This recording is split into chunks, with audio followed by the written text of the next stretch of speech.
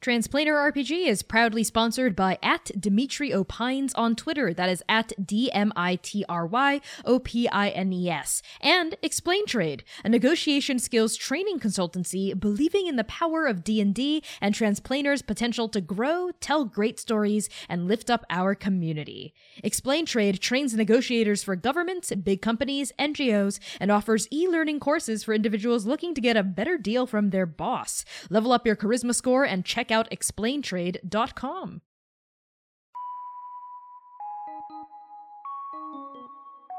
Hey there! Thank you for tuning in to Transplanar RPG. We are an all-transgender, people of color-led, 100% homebrew, Dungeons & Dragons 5th edition live-streamed actual play campaign set in an original, non-colonial, anti-orientalist world. I am your Game Master Connie, my pronouns are they, he, and she, and my cast is as follows. C. Thomas plays Oka Hien and Aasimar Bloodhunter. Max Gua plays Dewey Quirk and Aarakocra Artificer. Erica Flaidlin plays V. Noksherzo, an Elf Sorcerer. Valiant Dorian plays Voska, a Yuan-Ti Bard. Hamna Shahid plays Jaron Cotter, a Dragonborn Rogue. Dare Hickman plays Gentle, a Triton Monk. Quinn B. Rodriguez plays Sitlali, a Changeling Cleric. And Austin Knight plays Abiku Ishtar, a Reborn Goliath Ranger. So, with that out of the way, here are the content warnings for this episode. Content warnings for this episode include complex and complicated relationships, death of loved ones, grief, interpersonal conflict, romance, flirting, references to sexual entanglements, and manipulation. The URL party encounters a child in a dangerous situation, but the child themselves is never endangered or threatened. The child is also not being manipulated magically, emotionally, or otherwise. Arc 7, Episode 5, A Shapeless Entity in Your Veins. From Sunset City by Matteo Lara. On the nature and elevation of souls. Personal log. Dragon 7, 382 AT. Unlike creatures, which are too low to the ground, too ignoble, too mired in the material demands of survival, and unlike gods, which are too comely, too dominant, too invested in their own power, mortals possess the perfect blend of sapience and ignorance, faculty and impotence with which to escape the journey and achieve transcendence. Suffering is a necessary byproduct of living, that is, of having a soul. Tripticians across Andake have long since theorized that soul precedes mind, precedes body, an arrangement that the scholar Huin of the Locust Dynasty of Tulong wrote in 729 BT belies not importance, an inherently subjective mode of classification, but rather causality. Soul creates mind, creates body, as air creates breath and movement creates friction. So too does living create desire, a desire for the pursuit of pleasure, food, joy, wisdom, power, truth, love. But the soul's appetite can never be filled. When one desire is attained, another arises or is lost, which creates suffering, which is inescapable. You live, you suffer, you die. The only escape, or so we think, is death. But according to Pascal Briarmaid, former paragon of the Raven Queen in 4942 BT, the after is comprised of conflicting and cogent demi-realities, outer planes formed by soul magic that cohere to the karmic weft of the soul of the deceased. In other words, even death is not a true escape from suffering. The after is not paradise. It is a room you go to when your soul dies until it reincarnates in the now, or until it simply goes. But where does it go? Beyond? Elsewhere? Or nowhere at all? Jiran, Mother's blessing is not a hot stone in your chest.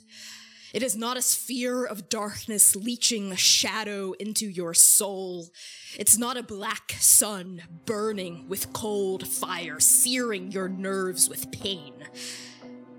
It's a hole, a perforation in reality, a puncture wound in the tissue of existence. And it is inside you. What color is your soul? Jiran's soul, normally, is the same blackberry purple of his eyes.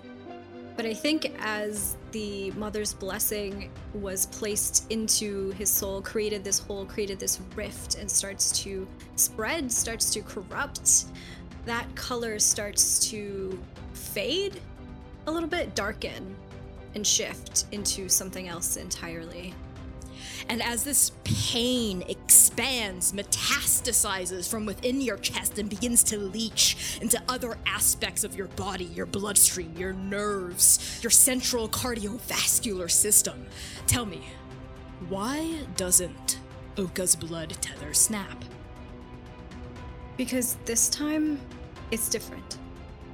This time, Jiran's romp with the empty, as one might call it, is not for a desperate grasp at trying to save Oka's life, at trying to save the Paragons. This time it's not for knowledge or power or any of the reasons that they might have given you about why they made that deal with Adam before, about why that was necessary. This time it's genuine protection, genuine care for everyone. This time, it's to make sure that this blessing doesn't go into the hands of Lilith, of the stranger. It's to contain it, keep it away, prevent it from hurting other people. This time is different. Jiran, the distance between yourself and the empty is a kiss's width. And we pan over now to Sitlali. Sitlali is closing Adam's eyes. And they arrange the body in a more dignified pose while saying a prayer in Raven speech. And as they do so, strands of black and gold and pink, blue, purple kind of knit their way over and around the body as she casts Gentle Repose to slow the, to preserve the body. And Sitlali reaches out to the weave and entreats, take care of this vessel for me. Let me bring him home. I promised I would bring him home. Let me bring him home. And when the body is completely encased in these almost vines, the weave obliges. We see Adam just sort of fold gently into a different place, right? These threads sort of ribbon and lash their forms around his corpse and then completely cover him up in this glowing miasma of pinks, golds, blues, lavenders, and then there's a shimmer from top to bottom, almost like a cocoon, and then he's gone. And Sitlali, where does he go? Adam goes to a smallish space. It's modest. There's water running somewhere, almost decoratively. And it almost sounds like Karishma Batival's Secret Garden. But it's a little more sparse than that. And I think you feel, even as you place his body somewhere for safekeeping, you feel that skull where you've tethered his soul rest kind of heavy against your body. And that's when you hear Jiran gasp involuntarily in pain.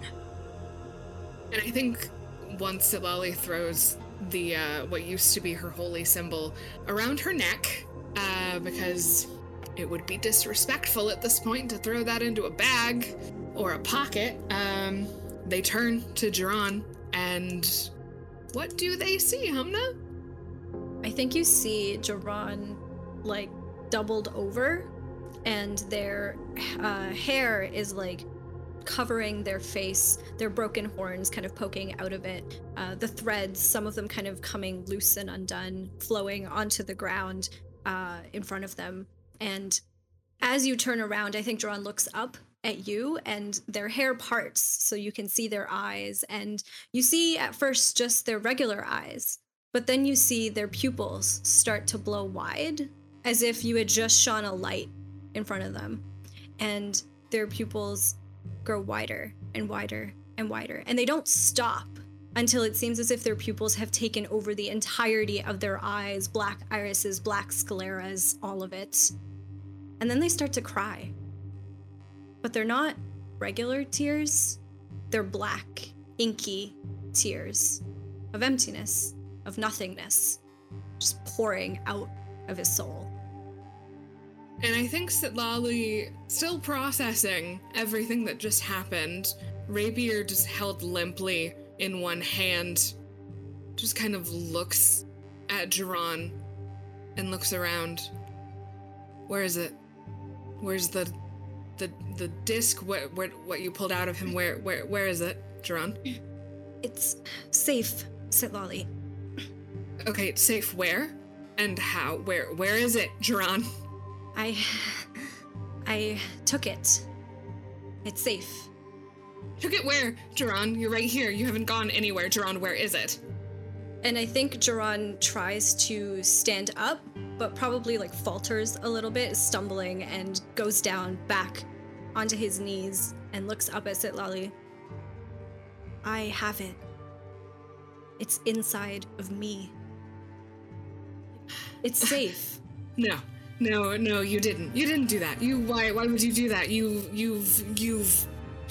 grown from the last time that we met, Adam. You saw what it did to this poor, sad, fucking man. Why would you do that? You wouldn't do that. Where is it? Tell me where it actually is. Stop fucking around, Jiran. I couldn't let her have it. I couldn't let her have it. I can't let anyone hurt you with it. Not again. I saw what Adam did to you, and it wouldn't have just gone away when he died. You saw what he did to me? Jiran, you barely fucking saw what he did to me. What I saw was enough to know. You know if you die with that in you, you can't go into your own after, right? I don't plan on doing that, Sitlali. Yeah, well, I didn't, and they kind of pull aside the shirt to show the 3 marigolds that have bloomed on her chest. It came in handy in my case, but in this case, I don't really think it's serving any benefit. I'm sure Dewey can whip something up to contain it that's more sustainable than a person, because that is going to eat you alive. That might take some time, Sitlali, and we don't have time. Sitlali, do you trust me? Right now? No. I don't think I do. Sitlali, it's not like that. Not like Dabathati. How? How is it not? And I think Sitlali is advancing at this point, and their grip on their rapier has gotten a little more correct. A little more, there's more tension in that hand. Just like Oka taught them. And I think Jiran almost like crawls a little bit closer to Sitlali as well, unable to stand, unable to walk towards her. Because this time, none of you are going to be in danger. You're going to be safe. I'll make sure of it. Why is it your job, Duran? Do you think I can't take care of myself? Do you think with Mercy here I can't? Do you think with Oka here I can't handle myself? God, Sitlali, you can. I know you can. You've always been capable, but someone has to look out for you. Someone has to make sure. And I mean, look what just happened. Are you okay? I'm fine. Are you okay? I did what had to be done, Duran. Wish it didn't have to be you. I'm sorry that it had to be you. Don't fucking apologize that you couldn't do it yourself. It's fine. I had to do it. I knew that I had to do it. I can't let you leave with that, Duran. You have to. Don't tell me what I do and don't have Where to else will it go? Sitlali. In you, I don't think that makes sense. You have a god shard to worry about. A connection to Sen that we can't open to the empty. Yes, well, Oka's not around, and I don't know, the last time you and the empty had anything to do with each other didn't exactly go well, did it? And I think they've circled around Duran and are pacing, and as she does, that inky star map of Endake swirls and I think extends into these almost bat-like looking wings behind them, and the sky is red. And I think as this happens, the shards of glass from the window panes start to slowly put themselves back together as if the window had never been broken. Duran, you're smart. Sometimes, allegedly, or at least I thought that at one point. Surely we can build something, put it in something that isn't you. Surely we can just contain it somewhere else. Surely we can tuck it away somewhere. That will take time, Sitlali. Do you think Lilith you think Lilith can't control you like this? It's a two-way connection, isn't it? Based on what we just saw, no, I don't think so. I think Lilith will eat you the fuck alive if this doesn't first. No, Adam, I saw him in the empty. If they're all connected, it's a two-way connection. She won't get the better of me.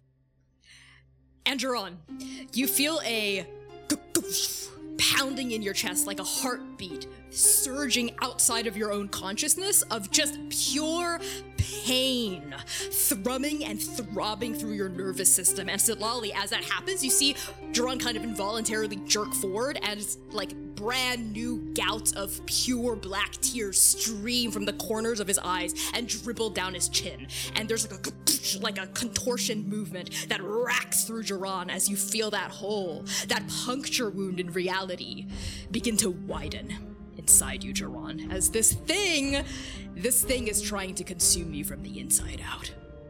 And that is when, back in the chamber by the Myriad, Dewey, Vasanti, and Rev. Vasanti, at this point, you see that Dewey and the Myriad have like calmed down. They're face to face. They're talking to each other now. But before you can really like gather your bearings or even like address Dewey, talk to Rev, or even look at the Myriad, you feel Scud and Nectus roiling inside the pit of your chest, tugging you like a magnet trying to get to its other half, toward that glass window that had just reversed time and resealed itself. And you see beyond that window Duran and Sitlali, and Duran is doubled over in pain, contorting, sort of like twitching and thrashing, tears of pure black streaking down their face, and your god shard inside you is pulling you toward him urgently, anxiously, almost desperately. What do you do? He is going to get off the ground. She still has this giant laceration from the Myriad attacking her from behind earlier, and she feels this tugging, and she's like kind of has to limp her way to this. Is there any type of entrance other than through this window to get to the other side of it? Not that you can see, no. But that tugging becomes more urgent, like threads of the weave trying to impel and propel you forward. Vasanti casts Dimension Door to the other side of it. Okay. Yeah, I don't think she wants to like blast the window again that just got repaired. And she brings herself in the other room, and it takes a little bit out of her. It was painful. Her body like is still in a bit of pain. And she looks at Jiran and Sitlali. What is going on, Sitlali? What happened? I don't think they look at you. But Sitlali is just staring at Jiran, and their expression is completely unreadable, kind of like the day that you met them, Vasanti. Jiran, can you hear me? Are you okay? Yeah. Vasanti, I'm fine. And he's not. I am fine, Sitlali. That's what I've been trying to tell you. He took Adam's little ability and put it inside themselves like a selfish little asshole who hasn't learned anything. It was to protect all of you. Where do you think it would have gone if nobody had taken it? Jiran, what the hell did you do? Adam had Mother's blessing inside of him. And before Sitlali killed him, I took it. Why would you do that? That is the stupidest thing I could have ever imagined doing. Isn't it just? I told you all, it wouldn't have just disappeared. It would have... Is it better with Lilith? With the stranger? Tell me something, Jiran. Why do you always have to be the one who's right? Why do you always have to be the one who does the good thing? What is that about you? And I think Sitlali's rapier floats up a little bit from where it had been, Adam's blood still coating it. I think Jiran, because he's still doubled over, and because you were pacing, was trying to follow you, but obviously having a difficult time doing so, both with the pain and the angles. So I think at this point, they just kind of look over, cock their head to one side as they feel the blade tip just touch their ribs. Perfectly poised in between two of them. And they look back down on the ground and see these tears flowing down, dropping one by one in quick succession onto his hands. Let's just get this over with, why don't we? Mercy told you could stab me once back in Dabathati, right? So do it, Sitlali, if it will make you feel better. I won't fight you. I'm not leaving you. Not this time. I'm here, by your side, whether you want me to or not, for good. Dewey, out in the test chamber, you and Rev and the Myriad, all three of you hear what's happening in the room beyond. Their shouting voices echo past the glass, which doesn't seem to be soundproof. And you can hear Sitlali and Vasanti and Jiran shouting at each other. You can see the rapier rise up and start to point toward Jiran's chest, even as the Myriad sort of disentangles his kind of goopy, sloughing, blackish, black-furred, dog-headed form off of you. And he sort of turns and cocks his head, one ear sort of flopping off to the side as he looks. My. Some classic infighting over there, And Rev turns to you, Dewey, and says, We don't have time for this. The more time we waste, the more souls she desecrates to the empty. Cardew! And she throws out a hand for you to grab onto. Dewey grabs it hesitantly because he doesn't know where they stand right now. But yeah, I agree. God, we don't have time for all this bickering again. Let's just go get them. As you grab onto Rev, she shoots a look at the Myriad and says, We are not finished. And then there's a flurry of black raven feathers beyond and between and within and without you and Rev, and the two of you are inside that chamber with the rest of your party. Enough! And Rev storms forward, actually, and like bodily pushes herself between the blade point, Duran, and you, Sitlali. And her eyes are just pure fury and urgency. We don't have time to bicker. I don't think Sitlali lets himself be moved. I think Sitlali fights Rev with their own body. Sitlali, come on. You know as well as I do how sacred these souls are to the Raven Queen. We can't let her desecrate them. And Sitlali's not hearing a word that Rev is saying. Sitlali! And Rev whirls around onto you, Duran. Duran, you should not have let me rip that thing out of your chest and fling it from here, okay? You don't get it. No. Lilith doesn't get it. Rev, they can all feel it. They will find it. She will find it. So, it's the end of the fucking world anyway. What's another little fucking sphere of nothingness, huh? Just let it go. Why are you so obsessed with this? Anything helps. Rev. And Sitlali shoves Rev out of the way, stabs the rapier down into Duran's thigh, and kisses him. And I think Duran, just before the kiss, as the blade is sinking into his thigh, like gasps. And that's when Sitlali kisses them. And at first they're surprised, but then they lean into it and kiss them back. And there's still the empty tears flowing down, I think now, onto both of their lips as well. I think during all of this, Vasanti is trying to listen more to Scott and Nectis clearly pulling at her and like trying to understand what is their deal. Like, why are they being so unbelievably like pushy about bringing her to this spot right now? Yeah, as you sort of like put a hand on your chest and focus on these god shards within you, you feel them. You feel their presences coiling hard, fluid, bright, like thunder and lightning and love and the edge of a blade and sweet, beautiful, fragrant perfume all at once. And you hear one voice, low and rolling and powerful, go, "If they keep going in this direction, they're going to be too far gone." And then cutting in like a beam of starlight, like silver gilded against pure gold. "Darling, we still have to try. We have to reach out to them. They're not too far gone yet. They need us. We need them. Vasanti, we need their help. They need our help. They can be our keeper. They can be our keeper." Vasanti hears all this and just mutters, "Duran? Keeper? Fuck." And Vasanti, as this kiss sort of ends between the two of them, Vasanti moves her way closer.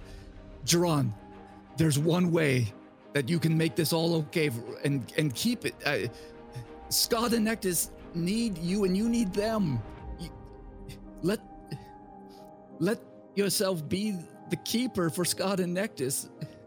They can help you." Santi, what are you talking about? The gods are the reason that we're in this mess in the first place. The gods have put us in a really terrible position, and yet the gods have saved my life more than once. I know it's really a complicated relationship, but they're here to help you. They're here to help all of us as the best they can. I don't think that's what's going on. What was it that Adam said, Sitlali, about the Paragon's souls? The prophecy's a fucking lie. What? Lilith needed 8 realized Paragon souls to feed to some seed of annihilation that she's planning. The prophecy's a fucking lie. You die and you're food for that, and it is reality ending. And Dake will die. If you die, actually. You have to live. That's what I've been saying all along. Yes, we know you love to be right, and she pulls the rapier out of your thigh. And I think in a column of black liquid, the myriad crawls out of the floor and like sort of forms from this like pillar of just pure black miasma, dog head suit. And he's sort of like bloodied looking, like beat up. He's like still kind of like sweating and hunched over, but he's got this like canine grin on his face, all gleaming white teeth as he leans against a pillar and says, "As much as I enjoy all of this delicious infighting," and he sort of like licks his tongue like across his lips, "there is a timer counting down. But please, let's do circle back to that kiss no one's talking about, I think with footwork that Oka would be proud of, Sitlali kind of pivots to the myriad with the blade still up. And like, there's kind of a wild look in their eye. Otherwise, like their face, I think their face is otherwise unreadable, but their eyes are kind of, there's something going on as they look at the myriad who killed Leaf. Killed Leaf. Emissary of Sin killed Leaf. Emissary of Sin killed Leaf. Emissary of Sin killed Leaf. Emissary of Sin killed Leaf. And like their hand with the blade, the outstretched blade, shakes a little. And I don't think she can say anything as she just fucking looks at him and like refuses to put like these two extremely disparate points of contention just refuse to resolve themselves within her. Oh, fascinatingly delicious. And the myriad turns his gaze onto you, Sitlali. I knew it. Sen's touch. I can smell it lingering on you. What are you, Keeper of Sen? What a cute little title. You smell like her, too. That's right. The woman I killed, the prophet.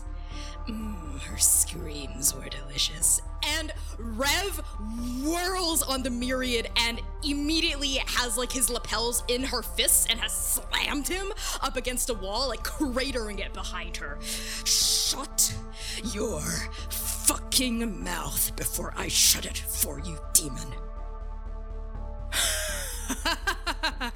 Ooh, I'm so scared. Fucking, and there's just like pure aggression and hatred rolling off of Rev again, but she's like holding herself from killing him because she knows there's something greater at play, and she punches her fist into the wall beside his head and like drops him, right? Like really hard, kind of throws him onto the ground with a thud, and she whirls back onto the party. Whether or not the prophecy is true or false, we still have to get to Lilith. Are we done lollygagging, or do we want to air out our entire family histories too, while souls are dying? I think Duran manages to finally get himself up, like with the help of the wall, limping on one side given that there is a stab wound in one of his thighs. And they turn and look at Dewey, who I assume came with the myriad while they were here. Dewey, you agree, right? If the prophecy is a lie, then paragons can't die, right? I don't know, but I can't trust you around Lilith like this. You don't know? How can you just... You're gonna what? Hold on to a lie? When there are people that love you? That need you? Still here? Dewey, you have 2 kids.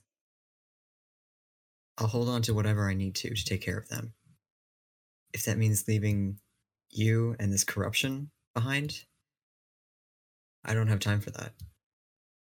At that, Vasanti, you hear your god's voices roiling and fighting and clashing within you, turbulence bubbling to the forefront of your consciousness. You hear Skad go, "We can't leave him behind. He can't leave us behind either. Vasanti, their heart has to be open to us. You have to get him to open his heart to us. Please, Let him see what we can do for him, what he can do for us, by force or by reason. Vasanti, please. All of that is churning into Vasanti's heart, and I think Vasanti looks at Jiran and says, if you want to make things better with Oka, you need to take Scott and Nectus into you right fucking now. I don't understand how the two are connected, Vasanti. Because if Oka finds out what you just did and that you refuse to offer help, you two are done. And I think Jiran raises a hand, the left hand, where Oka and Jiran had made their blood promise to each other. And I think in that moment, it's the blood tether materializes around his fingers, snaking across his arm. I'm fine, Vasanti. We're fine. Just because you didn't break that oath doesn't mean Oka will like what you've done when they find out.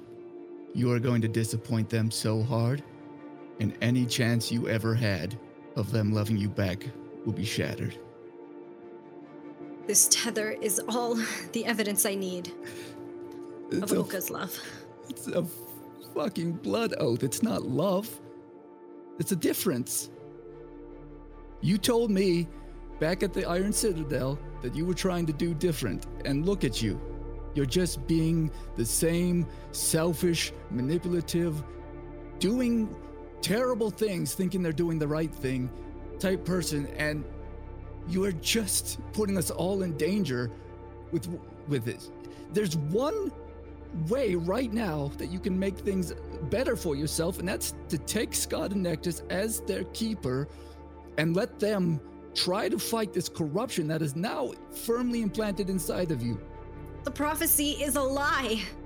We don't need to sacrifice ourselves to the gods to make anything right.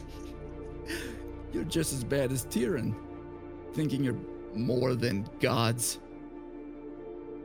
And the ground and the air and everything shakes as a massive tremor rocks through this chamber. I think we see cracks, spiderweb up across the domed walls and the ceilings, causing slices to come across the painted eyes all over every surface in this area. We also hear like a deep and simultaneously high-pitched kind of like snapping and vacuuming noise as Rev actually staggers forward and gasps from the force of this like magical sensation, as all of you see for a brief second flittering into visibility around you souls. They're like flying down and across and up and all around toward a single terminal destination away from this place, souls. And you feel them like leaving the now, going elsewhere, down an intractable journey. And Rev like steadies herself, she finds her footing, looks up, and the urgency is in like full force. It is high octane desperation. 43. We just lost 43 more fucking souls because the four of you won't stop bickering. I've had enough. And she disappears in a flurry of feathers, and we see her like reappearing on the other end of this chamber where there was like a tiny little door sort of like carved into the wall, the same kind of like semicircular door that all of you entered in from. And we see her just sort of like punch her fist at it and like blast it down, like knocking it off its hinges, and it falls with like a massive thud into the corridor beyond.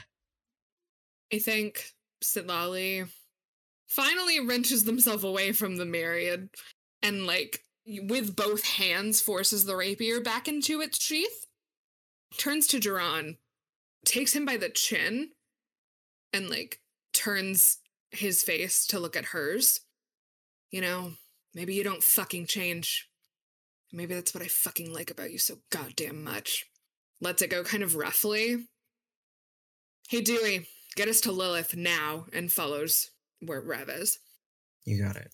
Dewey, there's no door in this room. He takes a hammer out of his pack and smashes the glass window again.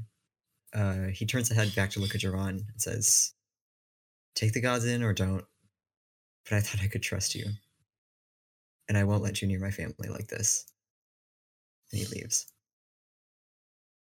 Duran just stays for a moment, I think, as the rest of the party scrambles out and just kind of says to themselves, "I'll show you all that you don't need the gods," and then follows afterwards.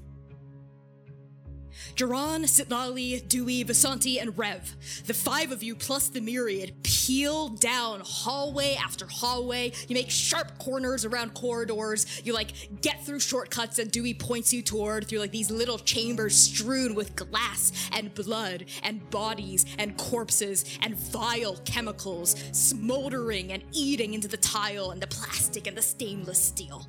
You run and you run. And you run through Sector 9-2, your feet pumping against the floor underneath you, your blood coursing through your veins, Duran, your chest tight from this hole of nothingness punched through your soul. As the 5 of you cascade through these corridors, Sitlali, Rev, while sprinting, I think is kind of looking sideways and down at you. Specifically, her gaze is drawn toward that raven skull, melded with silver bumping against your sternum. Sitlali, that better not be what I think it is. He's not a Vendake, Rev. There is no after for him, is there not? Let me take him. All right, let me put him in Grim, give him a proper place to the after. He doesn't belong in that skull. He wanted to go home, and I promised I'd get him there. You promised, huh? Yeah, I did. So you can take it off my corpse if you'd like. No, that's, that's fine. As long as you keep your promise. We've both sworn sacred oaths to the Raven Queen in one way or another, and we can't break them. You don't need to remind me of that. Sometimes I feel like I do, Sitlali. And I think Sitlali is thrown back to the moment that they met Rev in the court for a moment. Let's save it for after we fuck up Lilith, yeah? Yeah. Can't let any more souls go to the empty. Not on my fucking watch. We know. And I think at this, all of you sort of draw to a kind of dead stop in front of the final door. Dewey, you recognize this door. I don't think you've ever been past it. You have personally never been inside Lilith's private workshop, but you've walked past it. It is a vast door. Interestingly enough, it is made of stainless steel, like the rest of the doors, kind of like a half dome carved from the floor up to the ceiling and back into the floor. But there's something interesting about the handle, the wheel, almost like on the door of a vault, that helps unlock it. Its spokes are made of wood. This kind of deep, burnished oak. And the keypad that requires the password before you can go in is also made of this kind of wood inlay. I haven't seen anything like wood in this. Wood is porous. It has no place in a lab like this, right? Yeah, super weird. It's definitely, the handles were definitely not like this the last time you were here, but then again, that was a couple of years ago. Is there any way for me to, can I tell which of the buttons on the keypad are most used? Yeah, why not? As you glance at the keypad, you sort of see the specific keys that have been scrubbed away at the most are the ones over E, D, and N. Okay. So I input Eden again. There is a hissing of steam pistons and a whirring noise as the doors open horizontally, splitting straight down the middle, and you all enter into a vast laboratory. Shelves, books, cabinets, staircases spiraling up toward balcony landings that fan outward from the walls and overlook a central area.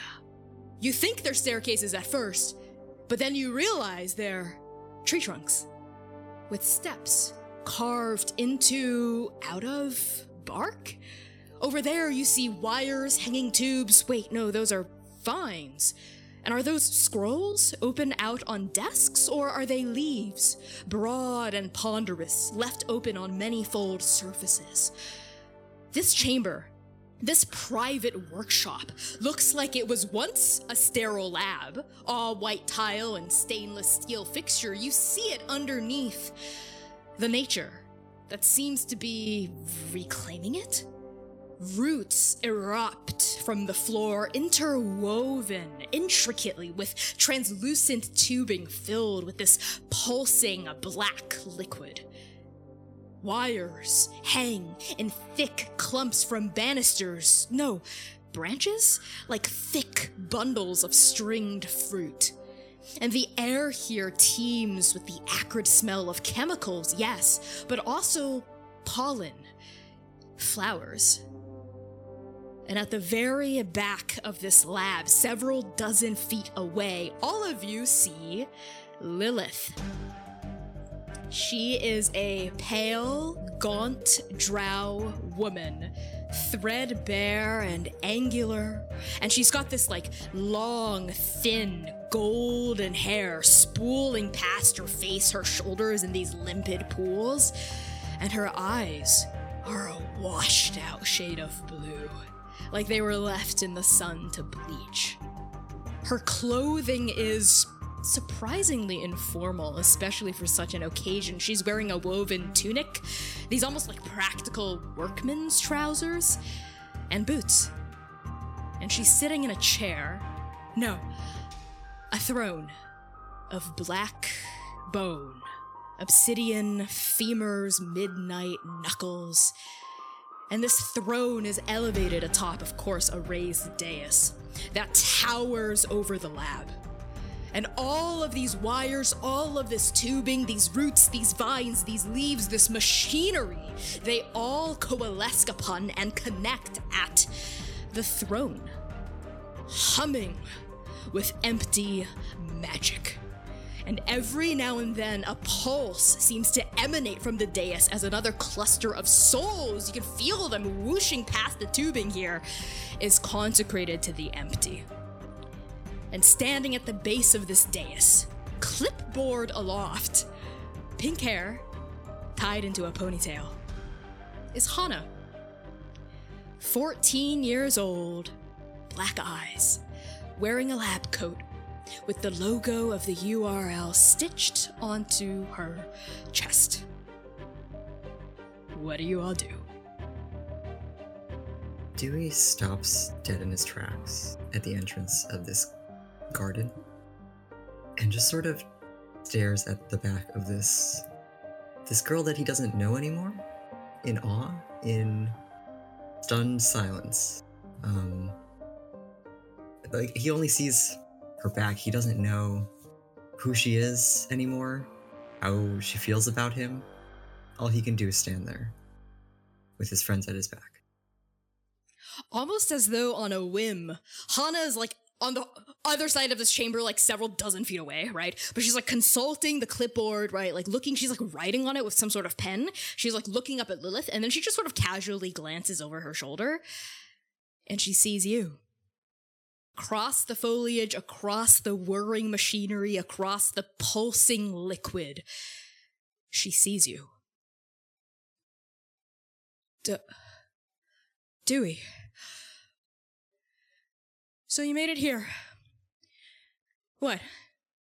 You want a congratulations or something? I wanted to apologize. Apologize? Apologize? Okay. I'm listening. And Dewey opens his mouth to apologize, to tell her what she needs to hear. And nothing comes out.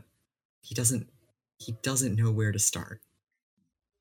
And he just stands there open-jawed for an uncomfortable span of time. Yeah.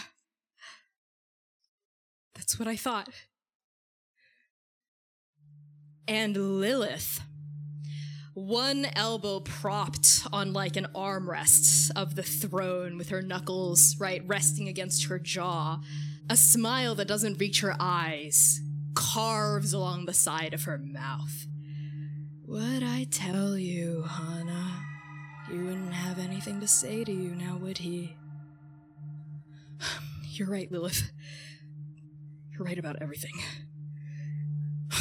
And Hana sort of like turns stiffly and violently off to the side. Not her back to you, Dewey, but like off so you can only see her profile. If you know what's good for you and your friends, you should just leave. Get out of here. Can't do that. I can't let you become what I was. What? A monster? Yeah? I'm sure you've got more names for you, more names for me. You want to call? So, the first thing you're going to call your daughter, without even asking her what she's doing here, without even asking her why she's working with Lilith, without even asking her, hey, Hana, what's on that clipboard is monster? I was the monster. But the URL turns people into monsters, and I can't let that happen to you. I'm not turning into a monster, Dewey. I'm turning into what you never could have been. The greatest inventor ever. Dewey chuckles at that. You're so much like me. So long ago. Not that long ago. That's all I ever wanted to do. And it made me abandon you. It made me choose my work over... I'm sorry, Dewey. Am I hearing you right? Are you saying that your ambition, your genius made you abandon me? That's what made you abandon me? Because I'm pretty sure it was you who abandoned me, who abandoned Mom when we needed you, who never wrote, who never... Did you even try to get back to us? Or did you just give up? Tried, Hana. I couldn't tell you that they sent an assassin after me. I couldn't... What, that assassin? And she indicates the Myriad standing next to you, and he sort of like raises his fingers and wobbles them at her. So you know? Yeah, because Lilith doesn't lie to me, Dewey. Lilith doesn't hide anything from me. She's honest. She knows what I'm capable of. She knows what I want and how to help me get it. That's what's so dangerous about her. She saw me for who I was and what I wanted. I turned against the only people in the world that really mattered to me. It's because of her and this damn place. Oh, so it's Lilith's fault. It's the URL's fault that you were such a bad dad, huh? They made you this way. She made you this way. Well, Lilith, are you going to apologize to me on Dewey's behalf? And Lilith just, like, that smile stays and she chuckles, but doesn't say anything. She keeps just watching. One cock of the head to the side, just observing Dewey and the rest of you. She hasn't interjected, hasn't, like, commanded monsters to attack, nothing. She's just sitting on her throne, observing.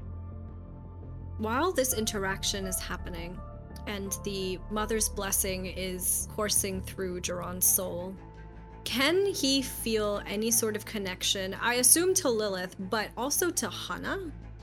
You do feel a connection, first of all, through like the various pulsing liquids coursing through various tubes. You get the sense it's mother's blood.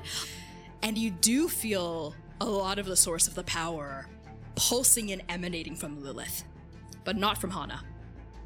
Duran takes in this information, recognizing that Hana isn't mired in all of this, and stumbles over to Dewey. He knows Dewey does not want their help right now, but they stubbornly are going to whisper to Dewey, Hana, I can't feel her in the empty. But her, I can feel her. I know. She's not consumed yet. She's not corrupted yet. I just don't know how to keep it that way. Consumed. Corrupted, Cardew. How hurtful. I don't corrupt Hana. I simply saw that she had a gift, and I was there to mentor her, help her where you failed. Your daughter is a genius, Cardew. I thought you were talented. Well, 14 years old, and she's already making breakthroughs that people 9 times her age could have never done in a lifetime of research. She's very talented, very astute, a brilliant young woman. You said those same things about me when I started here. You built me up, and then you used my talents against me. Against you? Against For you? your own good. For your own benefit. Oh, Cardew.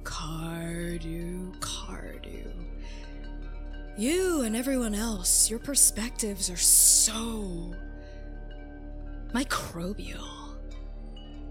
Little skittering bacterium across the surface of the world. Is it the fault of someone with more vision to use the talents of the people around her to their fullest potential when they could not on their own? You didn't see us as people, Lilith. Who are you kidding? I don't. I cannot help but see all of you as people. And Hana cuts in and just sort of says, like, looking at you, Dewey, and cocking her head to the side, "What's that?" And her eyes are glued on the god jar. It's something I made after I left the URL in order to come back and fix things. No, not the jar of holding. What's inside it? And Dewey, you hear a voice in your head go, Dad, is now a good time to do the whole sibling introduction thing, or... Oh boy. This is Dusty. They are a soul that came into being, and I am their caretaker. Dewey's my dad. And Dusty's voice rings out in everyone's minds, like they're sort of like projecting it so everyone in the room can hear. Hi, Hana. My name's Dusty. I've been really excited to meet you. I guess I'm technically your younger, or maybe older, younger. No, definitely younger. I'm your younger sibling. I used to be a flying sword, but then, a desk hit me and I gained sapience and sentience. Long story, but hi. And I know you're really mad at Dewey right now, but he's been a really great dad to me. Well, he's tried. We've come to to terms. He wasn't always great, but he tried really, really hard, and he loves you a lot, Hana, okay? And he just wants to make it up to you. And he's really sorry, all right, about leaving you. He was trying to do what's best. And we've gone on so many adventures together, and I can't wait to share them all with you. And and Dusty kind of like trails off as there's just like absolute silence from Hana. Oh. I'm not even surprised that you replaced me. But I am surprised and disappointed at myself at the fact that still hurts. I am not replacing you. Adventures with Dusty, being My dad adventures? to this sword. We were doing everything to get here, to fix things, and to get back to you. Right. You just had to take a couple of detours on the way, didn't you? Dewey, you can't blame me for making my own choices while you've been absent. Okay? I am choosing to help Lilith because I believe in her vision. Because I think she's right. That this world, this reality, it's not worth saving. But what she has planned is going to be amazing. So much better than all of this. This isn't her first grand idea. The things she wanted to do to this world failed. I'm sure she's had big ideas and dreams in the past that have failed. She's just using your talent for her own benefit. Who knows what's going to happen in this next iteration she's trying out. On the Please. contrary, Dewey, I think the only failure here is you. And Lilith's eyes land upon you. Hana was right. Did you ever even try to take it off? I was waiting for this moment. For you. Oh, so you were waiting to confront me with it. But you wouldn't do it for your daughter, for your wife? Don't talk to me like that. You are the one who put this on my wrist. You, by your design. By my design. So I'm right. You didn't even try to take it off. How many ingredients are you missing, by the way? For the magical ritual to remove it, what is it, just one? From Uhanahi? You've been keeping that safe and sound, haven't you? I've got the Just waiting for me. ingredient right here, Cardew. And she raises her hand into a fist and then turns it down outward so it's reaching out to you, but it's still curled up into a fist, like there's something inside it. And like that smile is staying on her face. And then one by one, she uncurls each finger to reveal in her palm nothing. Go on. Take it off. And Dewey's feathered fingers go to the claspless band around his wrist. And he wraps his fingers around his wrist and looks at Lilith. I'm not letting you tell me what to do anymore. If this is a bomb, you set it off whenever you want to. I'm not letting you tell me what to do. Cardew, it was never a bomb. I knew when I gave it to you, when I put it on your wrist, that you would never even try to take it off. So, it was the perfect device to torment you a little. Because you know why? You're too much of a coward. I knew you'd never try to take it off until now. You're your own greatest enemy, Quirk. If you'd had perhaps even a simulacrum of a backbone, maybe you would have tried. But you didn't. And nothing could have convinced you to. Not your, dedication to Endake, not your duty as Paragon, certainly not your love for Uilani and Hana. None of those things were strong enough, were they? I didn't try to take it off because I needed to come back for Hana. That was me trying. Really? Yeah, okay. Well, that is definitely one of the more roundabout and weirder apologies I've accepted and heard in my life. Is that all you want to say, Dewey? I have so many more apologies for you. I have so many more things to tell you.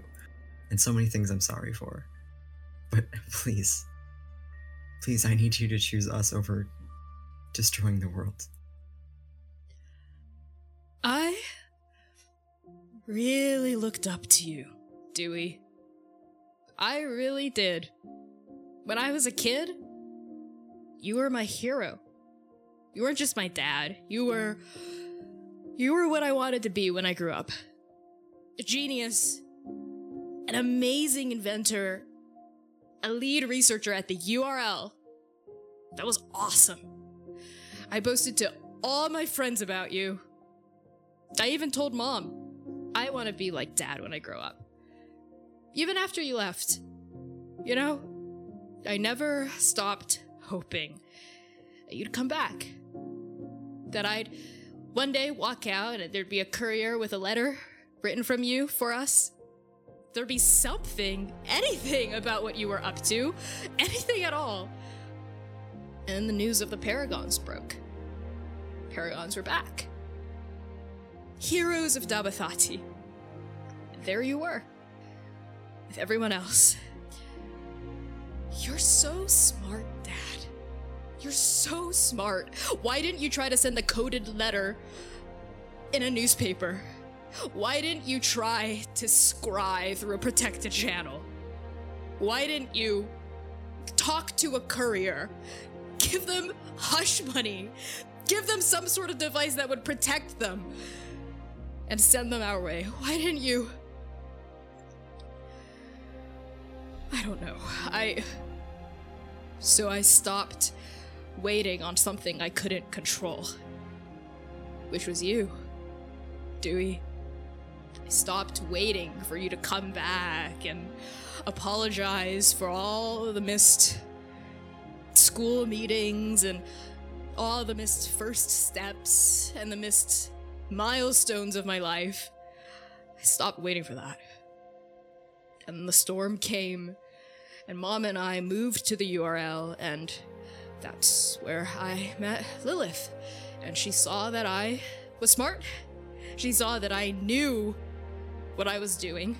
She saw that I had something I could offer to this world, something that I wanted to share with you, Dewey, but you weren't there. And Lilith told me about her plan. She told me about her vision. About the garden. And it's beautiful, Dewey. It's a beautiful vision. And the best part about it is, in the garden, I'm not gonna hurt. 'Cause no one's gonna be there to hurt me. Everything is going to be perfect. Hana, you're a student of the sciences, the natural world. You know nothing can be perfect. And I am not saying that as a comparison. Things are not perfect with me either. I know. But Lilith showed me I don't have to settle for imperfection. Because you're right, Dewey. Under the laws of this reality, no such thing as perfection. But in the next. And Lilith sort of chimes in at this point. Hana. Cardew, you know that I would never put her in danger, right? She saw what I was doing with the empty, the beasts, the monsters, the bodiless, the mindless. Oh, you call them chrysalis. Of course. But they have truer names than that, even though truth doesn't exactly exist. She's not interested in the nothing plane. She's interested in what comes after, and I've been respectful of that. You'll see that there is no trace of empty magic on her, but her brilliant mind is something I can use after the seed blooms. And what exactly do you have planned for after the after? That smile widens and sort of shows off like sharp, predatory teeth as she's sort of just like enjoying stringing you along on the end of that question and not offering you an immediate answer. And I want to know at this point, Jiran, Sitlali, and Vasanti, what do the three of you do? I think Vasanti starts doing like a slow clap. And she's gonna approach a little bit closer to Hana and Lilith and be like, I must say, Lilith, what you've managed to do here is quite impressive. I'm actually I admire what you're doing here. I'm sure you know who me. I'm Vasanti Nakshurzo, Paragon, Scott, Nectis, blah, blah, blah. And I'm sitting here thinking about the fact that we've learned that the prophecy that we were told is false. And I'm thinking about the people who, told us about said prophecy and all the rumors around it. And I'm looking at my associates here, and everything I've done in my life has been to survive. And what Hana is saying here sounds pretty nice. A garden, perfection, escape. So I'm curious, do you need me to die, or do you just need Scott and Nectis to do your little plans? Because if so, I'm willing to just offer them up to you for a ticket for maybe a couple people to come away with you. Oh, Vasanti, I thought you swore to leave V behind back in the Citadel, but here I see her before me. Well, you could say that life happens in the last little while here, and quite honestly, everyone says it, right? We don't stand a chance, and the Paragons are gonna die, and it's gonna be terrible, so, why should I have to die if I can just give you what you want? Oh, Vasanti, you know what I see when I look at you. And Lilith's washed-out gaze falls upon you, Vasanti. Those blue eyes are piercing you. A smile stays on her face, and she says, I see trust issues. I see an identity wrapped up in so many lies, you don't even know who you are without them. And I see selfishness cloaked as survival. You don't trust anyone, do you? A better question, who trusts you, Vasanti? Who are you beyond your lies, your manipulation, the people you've used and left? You see, the best liars believe their deceptions just a little, just enough to sell it. But you don't just believe your lies, Vasanti. You are your lies. And now that you're untangling your deceptions, pulling on these falsehoods you've spun around your true self, unraveling V from Vasanti, you're scared, aren't you? You're so scared. Scared of what you'll find underneath the lies. Scared you won't like it. Scared that maybe at the end of your journey, you'll pull away that final layer of deception to find nothing. Because you are your lies. Because all you know how to do is lie. Lie, manipulate, deceive, cheat, betray. What are you without it? Nothing. I think Vasanti closes her eyes, and there is a couple of tears just slowly going down her cheeks. I think she just left speechless. I don't think she has any fun retort. She just is left shell-shocked. It's Rev who steps forward, defensively, as she holds out an arm and Grim ribbons into existence in her palm. You don't know anything about Vasanti. You don't know anything about any of the people here, the Paragons, Sitlali, Jiran, even that fucking demon. You don't know me. All right, who are you to sit on your throne and desecrate souls to the empty while... Mist Stiltwalker. Brought back, animated by the shame, the humiliation of your failure. Right, of course. You, paladin of righteousness, bound to duty, justice, nobility. You're so clouded by it that it prevents you from empathizing, doesn't it? You think your way is the right way, that as long as you're fighting for a righteous cause, you can justify any manner of violence and cruelty to the people you love, to the people you think are wrong. You say love brought you back, but you and I both know the truth.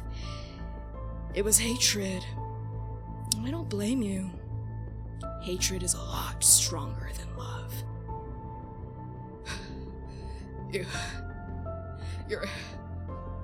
You're wrong. It's not. Love is... It's... What? It's what binds you here now? To Vasanti? It wasn't even strong enough to save Leaf. I feel like Sitlali this entire time has not been able to stand still and has been looking around at everything without like approaching, but like taking everything in and inspecting it, because you know, they can't sit still. Their brain doesn't stop working. They don't quit. So they haven't really been paying attention to the whole Hana Dewey stuff because they're like, cool, fascinating, interesting. Anyway, what's this? What are these? What are those? How did she do this? What's going on? So like, did I figure anything out? Did I figure out shit? Like, I'll just tell you. Because of your connection to the weave, these flowers, these plants, these roots, they are not of natural origin. They're of a magical origin. And they don't even really belong to any school of magic you can classify. Kind of similar to Dr. Luso's just like innate primal magic, that seems to be what these vines and roots have spawned from. Almost like they were willed into existence. And I think Sitlali finds that very exciting. And I think Sitlali kind of forgets where they are and what they're doing and why they're supposed to be there. And by the time they wander their way up to the dais where Lilith is, she can't take her eyes off of all of the fucking fascinating things. And they just say, how? And what garden do you have planned? Oh, Sitlali Thornheart. This is ontological magic. Darling, it's preceptual. Preceptual, which would mean in this case, what exactly? Oh, Sitlali, I'm glad we're finally meeting face to face, because it is true what I've been told now that I look at you. And Lilith turns her gaze, like tears it off of Rev and Vasanti, who are reeling, to you. And just like Vasanti, you get the sense that you are being like analyzed. She's like looking you up and down, left to right, and then she sort of smiles and cocks her head to the side, and it is an uncomfortable feeling because it's almost like someone looking at you and being like, I know your vibe. I know what you're all about. And Lilith says, I heard about what you did in the court. Oh, which time? You'll have to be more specific. Oh, the time you tried to play God. Of course. I don't even necessarily think that's a bad thing. It's only a bad thing when dull people try to do it, but you're not dull, are you? No, you are. You're always thinking. Looking, thinking. Devising. Paranoid. Hyper-vigilant. And yet you are so guarded. There's such a wall around your heart. Sitlali, you don't just let anyone in, do you? Your mind is always turning. It never rests. You're like a shark. If you stop moving, you die. You can never just let a good thing be, can you? You think you've come so far, and perhaps you have, but growth, is a never-ending struggle against your worst self, Sitlali. One mistake, one regression. That's all it takes. So I don't blame you for being scared of trusting, of showing weakness, of letting people in not because of what they might do to you, Sitlali, but what you might do to them.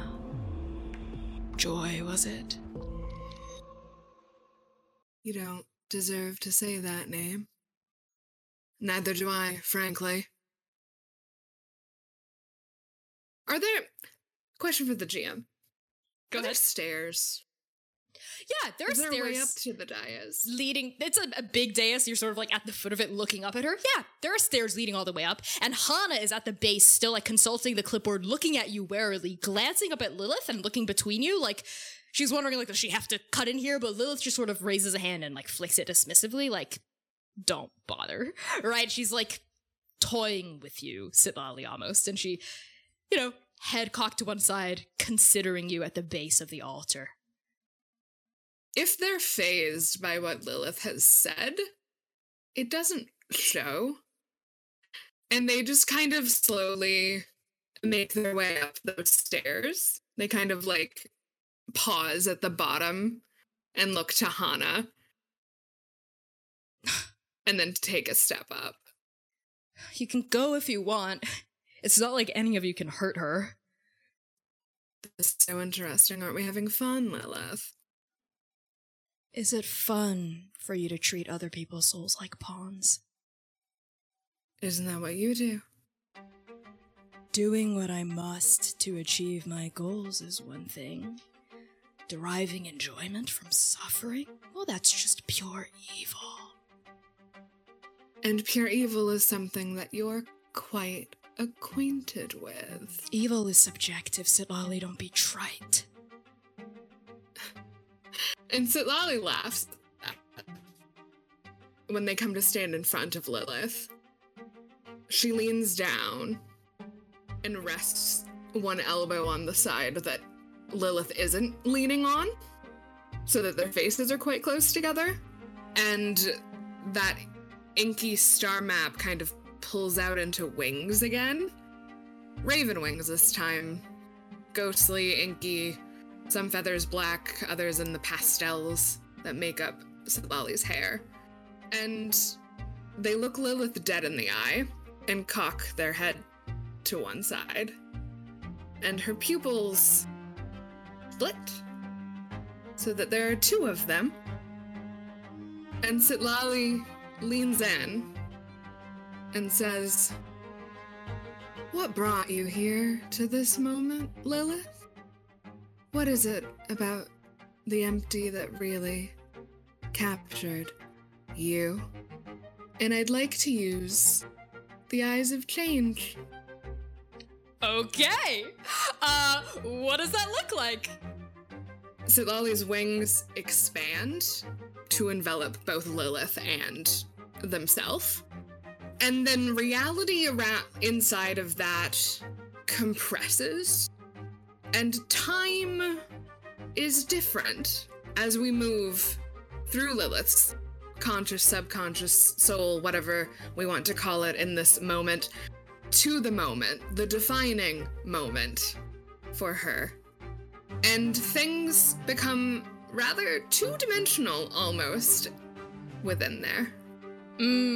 I like it. It's like cutting to a completely different animation style as soon as you like use this power and it emanates outward from you. So Sitlali, you know innately that with this keeper power, it's usually something only you have access to. Only you get to see this.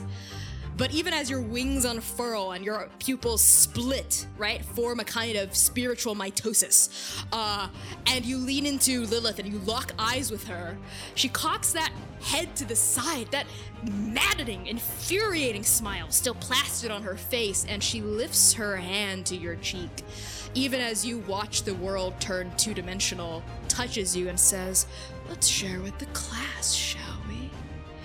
And this entire area turns 2D for everyone to see. what you see. All of you see Lilith. Younger, much younger, with short golden hair still hanging in front of her eyes. She's kneeling in the rich black soil of a Nuhanian garden. It smells like salt water and flowers. And Lilith is digging. Amidst the orchids, the hibiscus, the birds of paradise, the plumeria, we find Lilith pawing through the dirt, fingernails caked with soil. She's arm deep in this fragrant loam, turning the earth with urgent hands, until she finally pulls out a seed. A perfectly spherical, marble-sized black seed. She holds it carefully, tenderly, between thumb and forefinger, inspects it closely with a pale, washed-out eye. And then she opens her mouth and swallows it. Her pupils widen, blacks surge outward until they consume everything, until her eyes are pure void. And we push in on that void until everything around us is swallowed by nothingness, and we see Lilith again, standing in a black room. No, it's not a room, and the color isn't black, it's nothing at all. Lilith is standing in nothing. Are you there? Is it, oblivion? And a voice coils out of the never. A person's voice. A vessel's. Oh, my. No mortals ever reached me before I reached them first. You're real. I knew it. I knew it. There's no history about you, no literature, no knowledge, because, well, it's an Ouroboros, isn't it? A snake eating its own tail. The worlds you consume, the realities you annihilate, they don't die. They simply cease to have existed in the first place. Clever girl. What do you want? The same thing as you. I am sick of this journey? Is that how you conceptualized it? Is that the framework that structures existence? Not me. The other precepts. I've been chasing them a long time. Precepts. The innate laws of the universe. The architects of reality. This reality. Is that a meaningful distinction for you? I was born with a gift and a curse. I know everything about the other people around me all the time. Their loves, their hates, their fears, their dreams. I am a raw nerve.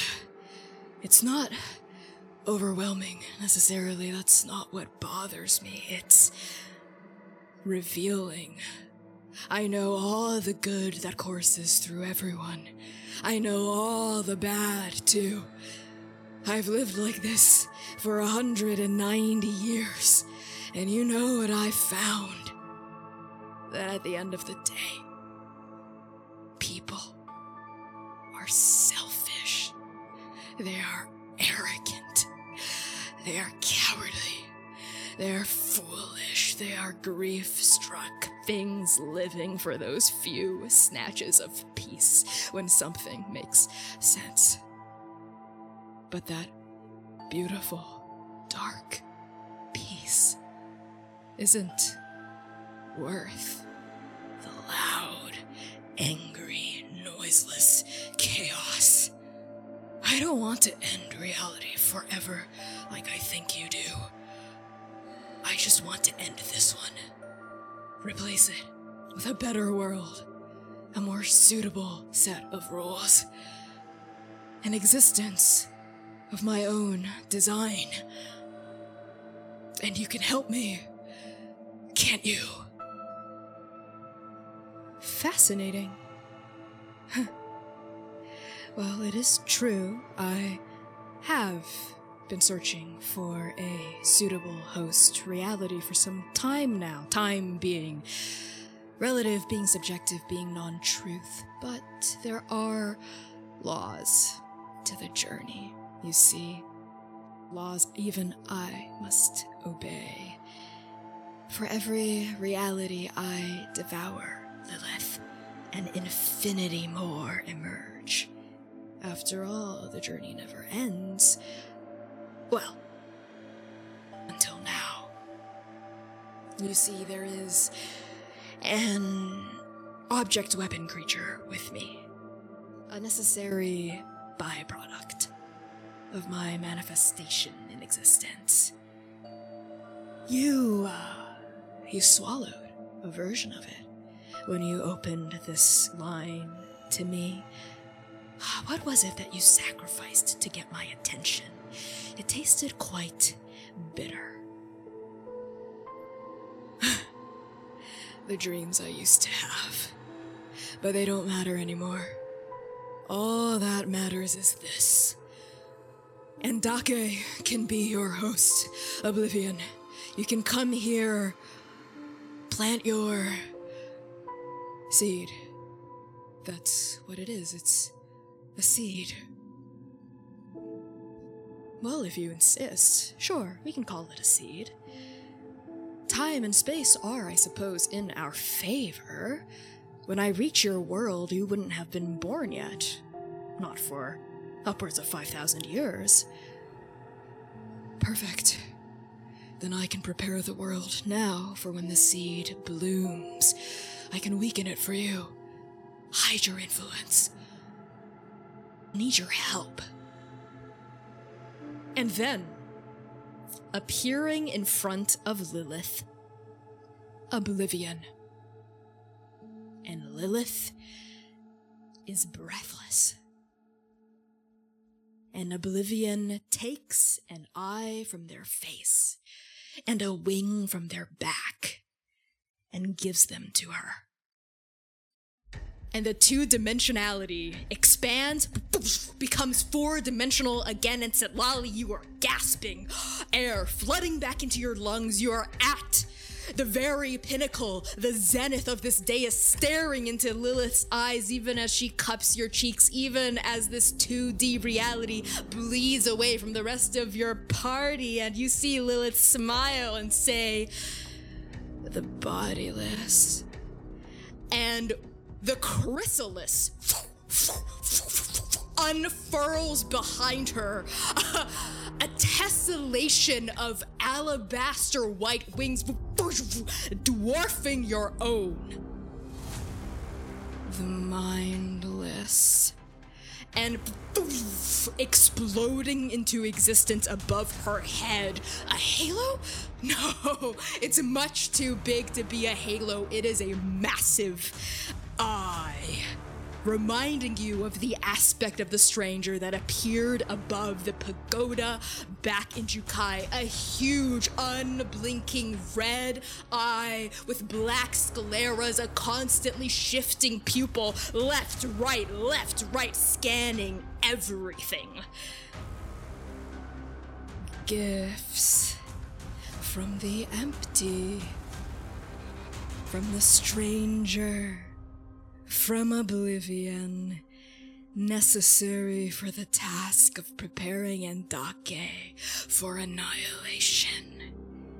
I incubated the bodiless, which you call the chrysalis, so it would be the perfect soul-harvesting machine on Adolin. I infused it with mother's blood that the mindless provides. And you see a massive teardrop of pure black liquid well up and ooze on the bottom periphery of the mindless, above and behind Lilith's head. Of course, my plans were thrown for a little bit of a loop when Adam arrived, spoke to the bodiless, but we struck up a deal after that. He proved himself useful until he wasn't.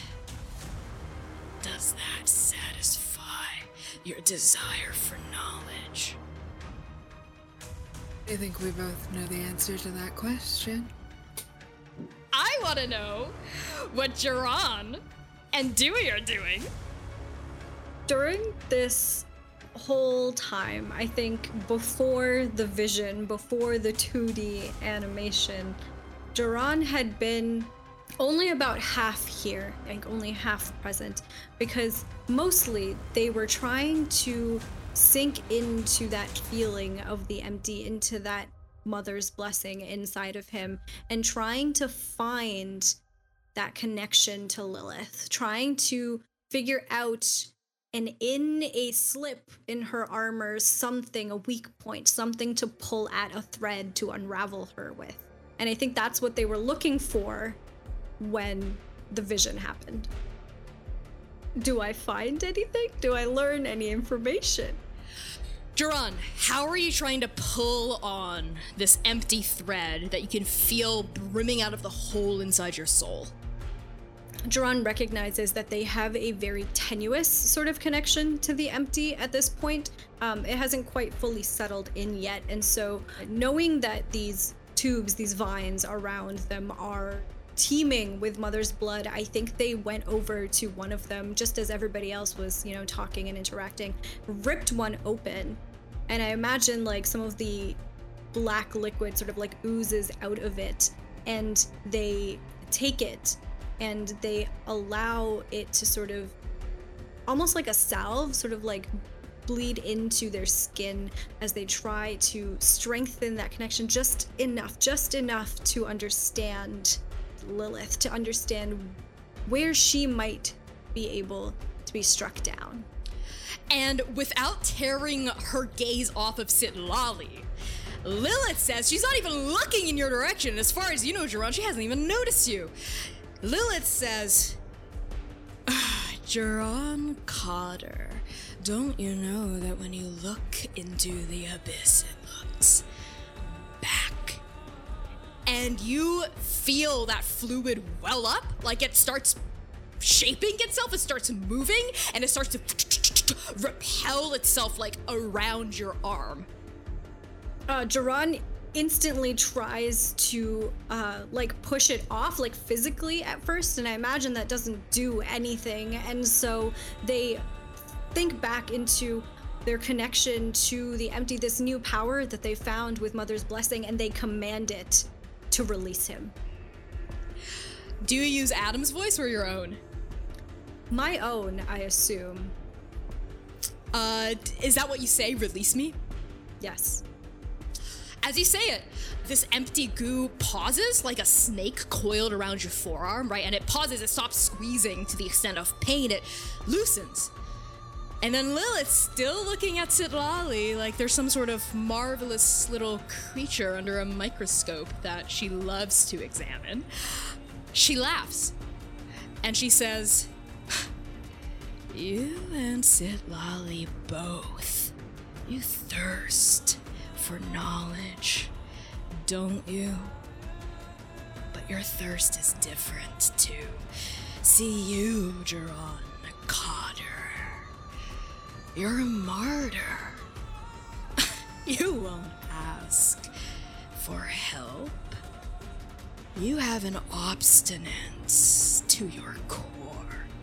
And all of this, your ambition, your martyrdom, your stubbornness, you know what all of that adds up to? hubris.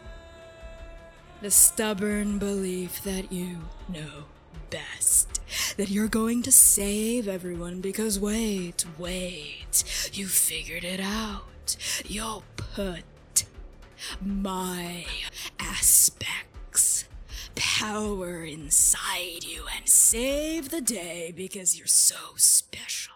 You're so smart. They're all sheep, but not you. You're the savior, the golden child, the perfect little explorer with your tools and your toys and your instruments and your arrogance. And the best part is, you justify your horrible decisions by saying it's for love. Does the syrup make the poison go down? And I think hearing all of these words, it increases that sense of frustration and that sense of anger and that sense of nobody is listening inside of Jiran, and they sink back into the empty magic and they try and tug on this thread that connects it to Lilith, and they try and maneuver her body specifically through the empty, that magic that is flowing within her to get her to stop talking, to shut her mouth from the inside. As you lash out, it's like this hole seems to like widen inside you. And as that occurs, Vasanti, you're snapped out of your like emotional stupor, I think, as you feel Scott and Nectus start to legitimately freak out. You hear Vasanti in your voice, and Jiran, you hear in yours as you like you try to wield this empty power, even as it consumes you from the inside. It's getting bigger and bigger, beginning to eat that like purple soul and turn it void and empty and vacuous. You hear Scott and Nectus in your ear urgently, and so do you, Vasanti. Scott goes, Jiran, become our keeper. You can't wield this power alone. Jiran, it will destroy you. Please, will you be our keeper? No. I can't. And even as you say that, you feel that blood oath, that rope binding you and Oka together on your wrist. It pulls and pulls and pulls as you reject Scott and Nectus, like it's responding to that, but it still doesn't snap. It goes threadbare. It's hanging on to it like a single gossamer thread, like the threads that weave around that single horn, but it doesn't snap. Because it's still love, Jiran. You're still driven by love. Your love for Oka. And Lilith cocks her head to one side, looking at you, Jiran. Her eyes flicking you up and down, tearing her gaze from Sitlali at last. And she says, "Oh, so that's what's keeping you tethered. Your love. Where is it? Here?" And she reaches out and grabs it. She just reaches out and holds onto that blood oath, like she pulls it out of the air, like she's plucking a string from the weave, just like how you manipulate magic, Sitlali. And we see it glowing like a blood red thread, like a rope in the air, and you feel it tug on your wrist, even as you're trying to control her from the inside, right? And you feel that connection get jerked forward. And she like sort of like looks at the blood tether, like curiously. Huh. My, a very powerful hemomancer created this oath, didn't they? A paragon, even. One might call this oath unbreakable, but let me show you just how weak your love is in the face of me. And I don't even need these to do this. She raises a hand and lowers it, and the chrysalis and the mindless, the eye, poof, they vanish, like she dismisses them. And then she forms the hand that's holding onto your blood oath into like almost like a scissor shape, right? She like holds out an index finger and a middle finger and she cuts. Jiran barrels forward at that immediately, like running across the room towards her. As you're booking it, it's like in slow motion, you see those two fingers come together and the thread snaps. Poof. like a guitar string being cut, it lashes backward, and I think disconnected from Oka, it hits you. It hits you like a steel freight train right in the center of your soul, where the emptiness is growing. Duran, as soon as the cord is cut, I think physically cannot move any further. And they stop in their tracks, and I think that freight train, as you described it, hits him straight square in the chest and he falls to his knees. Maybe like right at the foot of the dais, looking up at Lilith, looking up at Sitlali, who is still up there. And the void in their eyes, I think, starts to almost seep out beyond their eyes, and you can see little black veins start to form on their skin, covering their scales, and those tears run faster than they have before. What have you done? What have I done? This was all you. And Duran, roll me a D100. Okay, I got a 26. Roll a second one. Okay, I'm scared. 36? You lose 62 hit points. As you stumble forward and that string snaps, the emptiness enlarges inside you, and those 62 hit points you also lose off your max HP. And I want to, for a crystal fragment of a moment, pan to Dewey, as all this shit is popping off. Dewey has been seeing this massive eye and wings, everything popping up around Lilith. He's begun surreptitiously creeping over the grass between him and his daughter. Her back is turned to him. His only instinct is to protect her from whatever's about to happen. But as I think the eyes and the wings retract, he is trying to get close enough to see what is on that clipboard that Hana's holding. Okay, yeah. Dewey, as you inch closer to Hana, she turns and looks at you. She notices you. She turns and looks at you. I think this is happening while people have been talking to Lilith, even before Duran gets their shit wrecked. As she looks at you and she says, Dewey, I don't want to talk to you. You're clearly not even going to try to understand my perspective, and what are you trying to look at my clipboard? What are you looking at? What are you studying that you would sacrifice everything for? I'm tracking how many souls have already been given to the seed. So I know how many flowers I should plant in the garden to honor them after all of this is done. Lilith thinks that's a sign of weakness, but I've convinced her to keep that. So there's still something in you that knows that this is all wrong. Dewey. Lilith was there for me when I needed someone to be there for me. When I needed someone to tell me that I have talent. I have worth. I can change the world for the better. Mom's so busy with just surviving, putting food on the table, keeping me safe, that she doesn't have time to help me thrive. Not just survive. But Lilith was there for me when I needed you. And I think Dewey takes a couple steps back. Oh, so he's not like encroaching on her space. And because the words hurt. And he doesn't want to hurt her anymore. Dewey, and then Lilith cuts in. As Duran's like falling to their knees, as like the pain is expanding their chest, as Sitlali's up there right by Lilith, as Vasanti's still reeling, feeling Scott and Nectis. I think they also felt that string being cut, and Vasanti, these gods inside you are crying out loud. They are so scared, not just for themselves, but for Duran. And you know it. You know they're terrified for Duran. And Rev is also still reeling. Her hand is up. She's looking from side to side, and Lilith cuts in and she says, "See, that's why I'm not too worried about my chances here.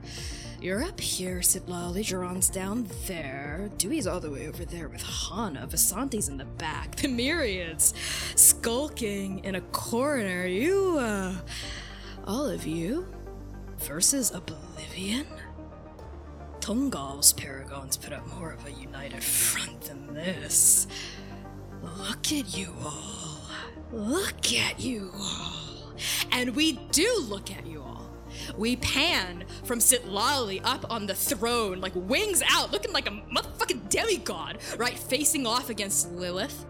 We pan down to Jiran, that blood rope severed, like eyes completely black, tears of pure, empty liquid sloughing off his face. We pan to Dewey, backing away from Hana, looking at her, trying to connect with her, but unable. We pan to Vasanti and Rev, caught off guard, off balance, unsure how to proceed. Back to Lilith. You're all so willing to sacrifice and hurt and die for each other, but you can't even do the bare minimum of asking each other for help. Not in a real way. Because guess what? That would mean letting people in, admitting weakness, showing your soft and pitiful hearts. And now you stand against me, that is true. But you're not united. You're scattered. Weak. Fighting not just me, but yourselves. Each other. How can you possibly win? You see, that is the difference between you and me. When I am weak, I admit it. When I need help, I asked for it. And the eye opens back up behind her. The chrysalis wings unfurl once more.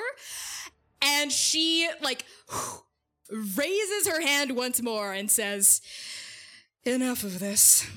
I've toyed with my food long enough. Let me show each of you exactly how fucked you are.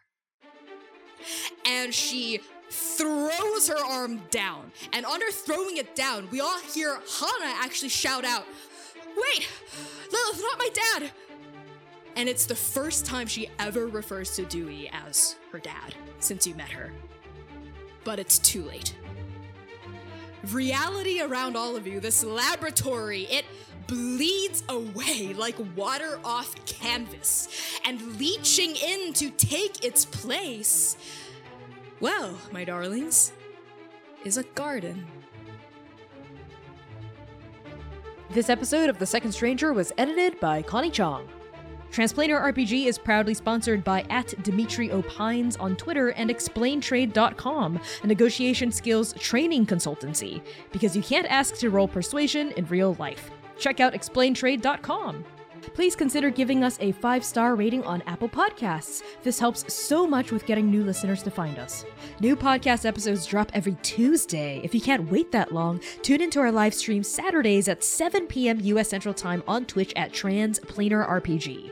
Also, toss us a follow on Twitter, Tumblr, Instagram, and YouTube at Transplanar RPG. We also have a Patreon. Patrons get early access to episodes, character sheets, high-res art, and much, much more. And finally, a very special thank you to our Patreon Paragons: Alex, Brooke Bright, Charles, Chiacres, Cora Eckert, Hat, Conding, Lex Slater, Lyle and Peanut, Matt Sweeney, Purple Mouse, Riley, Spencer Critchfield, Scruffusus, and Target.